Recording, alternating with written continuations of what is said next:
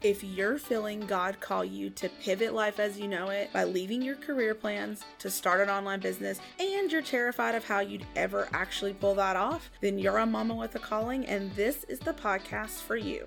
Here's where we'll talk about everything from choosing the right business and running it as a mom to biblical inspiration and motivation to conquer your fears. Because even though it's causing you some anxiety, you're also excited because you know God's calling you to it. And that means you're headed to a life with more joy, fulfillment, and purpose like you've always wanted.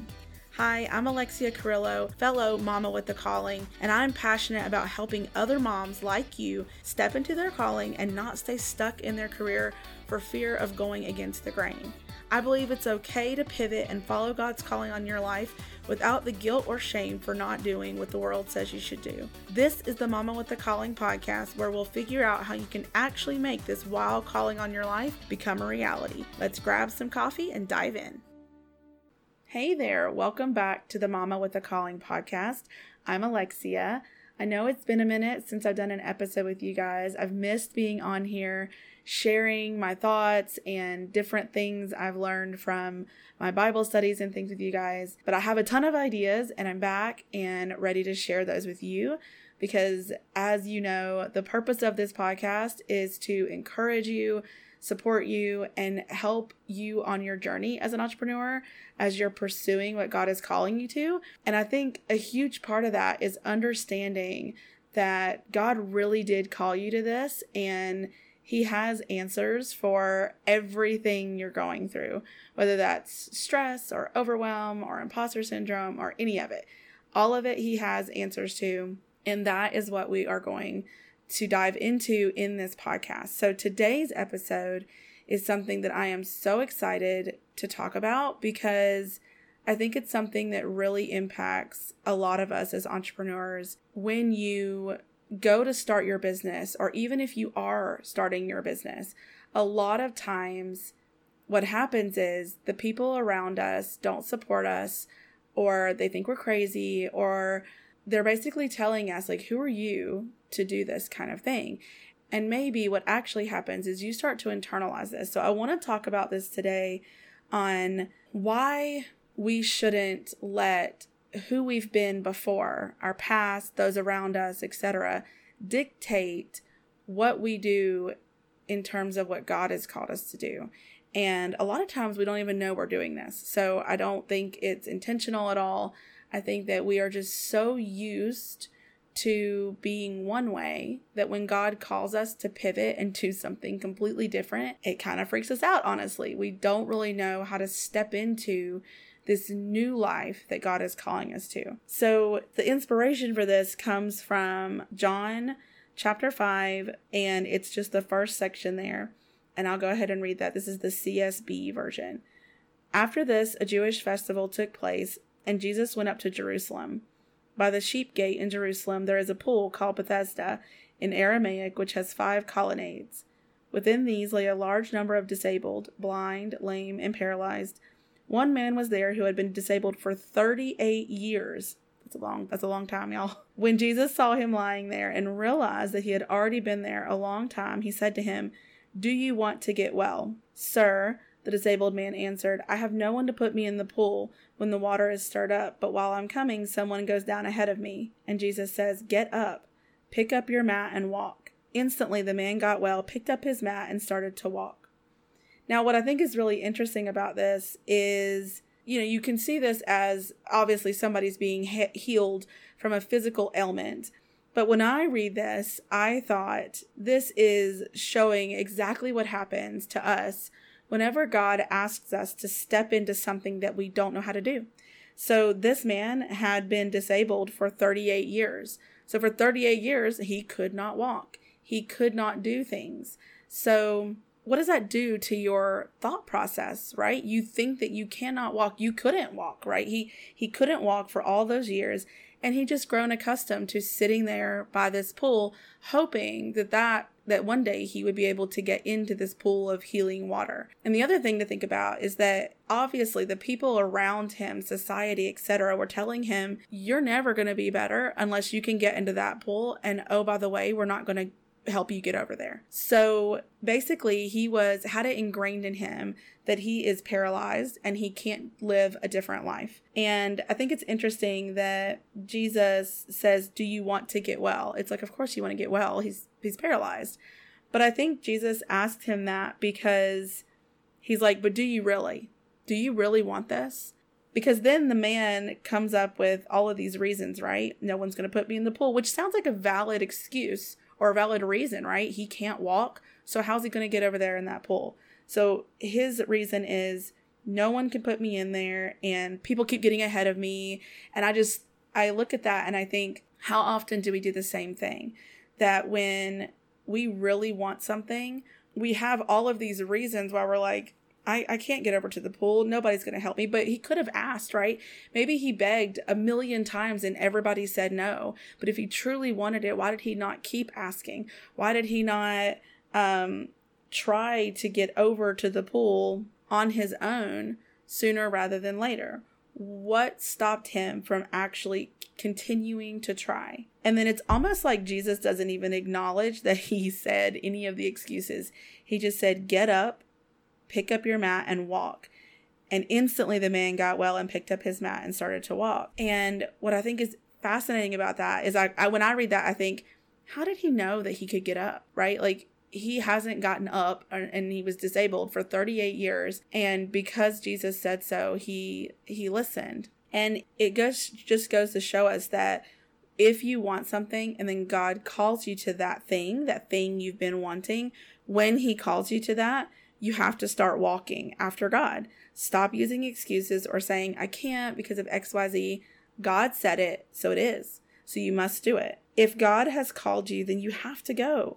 Those around you may be telling you that you can't or you shouldn't. So you're taking on that truth. Like this lame man, how many do you think had told him in the past that he couldn't be healed unless he gets in that pool, or that they weren't going to help him? But Jesus said otherwise, and he didn't even acknowledge his excuse. He said, get up. He spoke it and called him, so it was.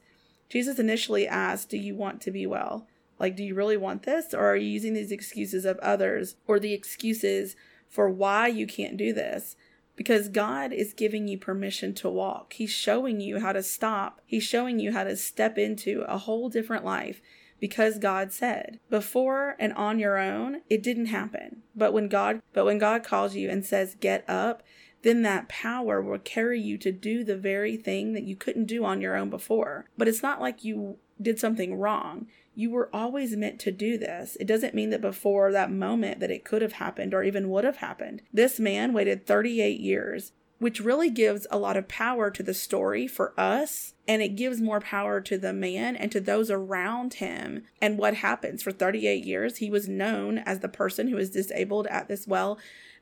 At this pool, people knew him. And now they see him walking. What testimony is it to other people of the power of God when you have lived your whole life one way and now it's different?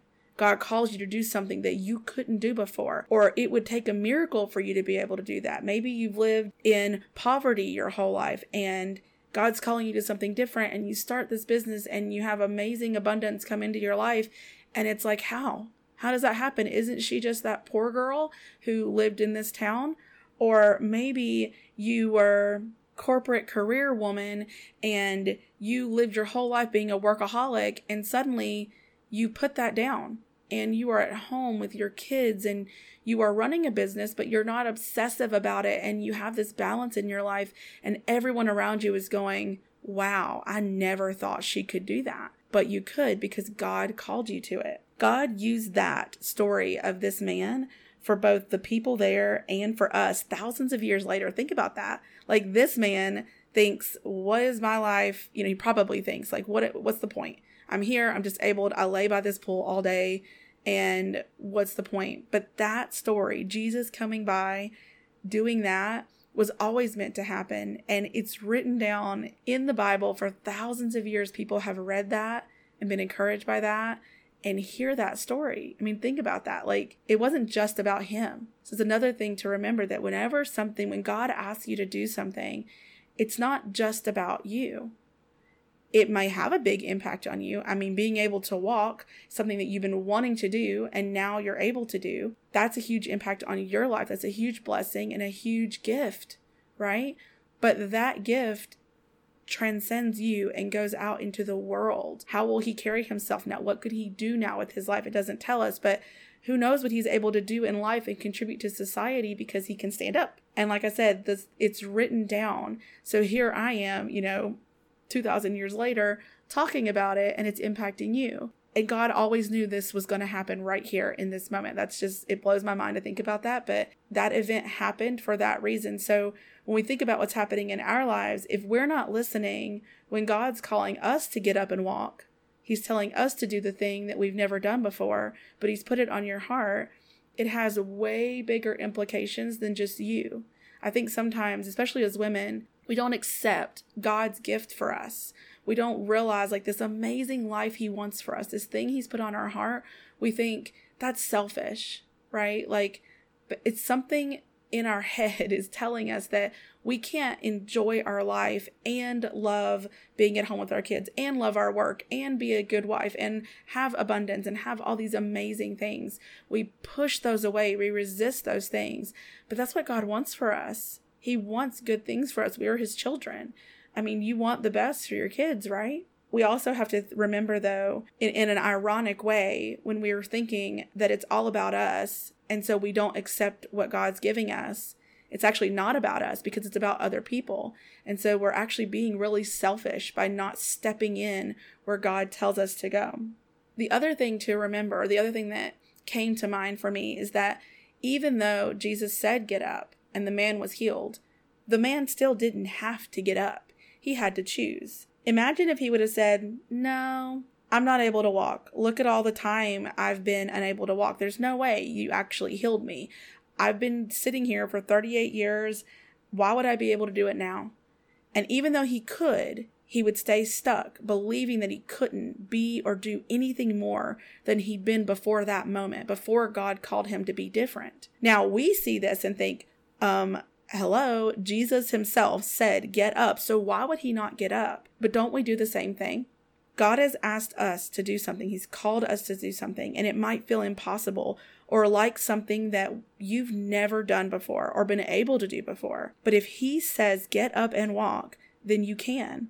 We have the choice to keep acting like nothing has changed, or we can start walking in this new life that God has given. So if God is calling you to start a business and he put this on your heart, I want you to pay attention to how much you believe that God really put it on your heart, that you believe that God has actually equipped you, given you the ability to do something that you've never done before. You've never started a business. You've never made money online. You've never encouraged people or led people or whatever it is. And there's a lot of fear that comes into play here. I mean, biologically, our brains are going to say, nope, you've been just fine for the past however many years doing this thing this way. The brain doesn't like change. It's going to resist you because the goal of the brain is to keep you safe. So whenever you try to change your daily activities, you try to change your habits, you try to change any of that, your brain is going to freak out until it knows that you're going to be safe and you're going to stay alive. Because what you've been doing, even if it technically was harmful, right? Working all the time, all of that stuff, you're still alive. And so your brain is going to be like, nope, this new stuff, super, super cautious. We're, trying these new things is going to really bring up a lot of resistance. And I really want you to think about and pay attention to when you step into your business, when you're finding yourself saying, I can't do this, or no one's ever going to buy from me, or who am I to speak on this? Who am I to teach on this? Whenever you think those things, I want you to question why you believe that. Because looking at the man laying there, we wouldn't blame him if he was like, it's just the way it's always been. I've just always been this way. And everybody my whole life has always told me I'm not getting healed unless I get in this pool. So there's no hope, no other alternative. We would totally understand because we could relate. You think that you have to stay in a career, a 9 to 5. And we're told that's the only way. That's the way that you make money in the world. That's the way you have a living. Or if you're going to be a stay-at-home mom, then you can't work. You can only be a mom. We have these things that we're told are true. And there are even things that we are accepting as true because it is our truth. We've lived it. We have worked and worked and worked, and we're like, how in the you can make money online? I thought that I had to work up this career, this corporate ladder. I thought I had to stay in a job for years and years and years to ever dream of earning enough money to pay off the debt and own my home and all of those things that God actually wants for us. But there's a different way, and God is calling you to that different way. So I just want you to be really mindful of what things are holding you back. And if you're actually holding yourself back, thinking that you need to sit in the way you've always sat, living in the life you've always lived, but God is actually calling you to a whole new life, and you have to get up, walk with this new ability that God has given you. God's power in calling you to do that is what's going to fuel you and allow you to do these new things that you literally haven't done before. So trust in Him, believe that He is with you, and that you are meant to do this business. And it's not just about you. It will be an amazing blessing for you if you step in where God wants you to be, but it's also going to have this unknown ripple effect and have this impact for years to come that you can't even imagine. And it's not up to us to imagine it, right? God's going to do amazing things, because otherwise He doesn't do anything by accident. Nothing's happening that shouldn't happen.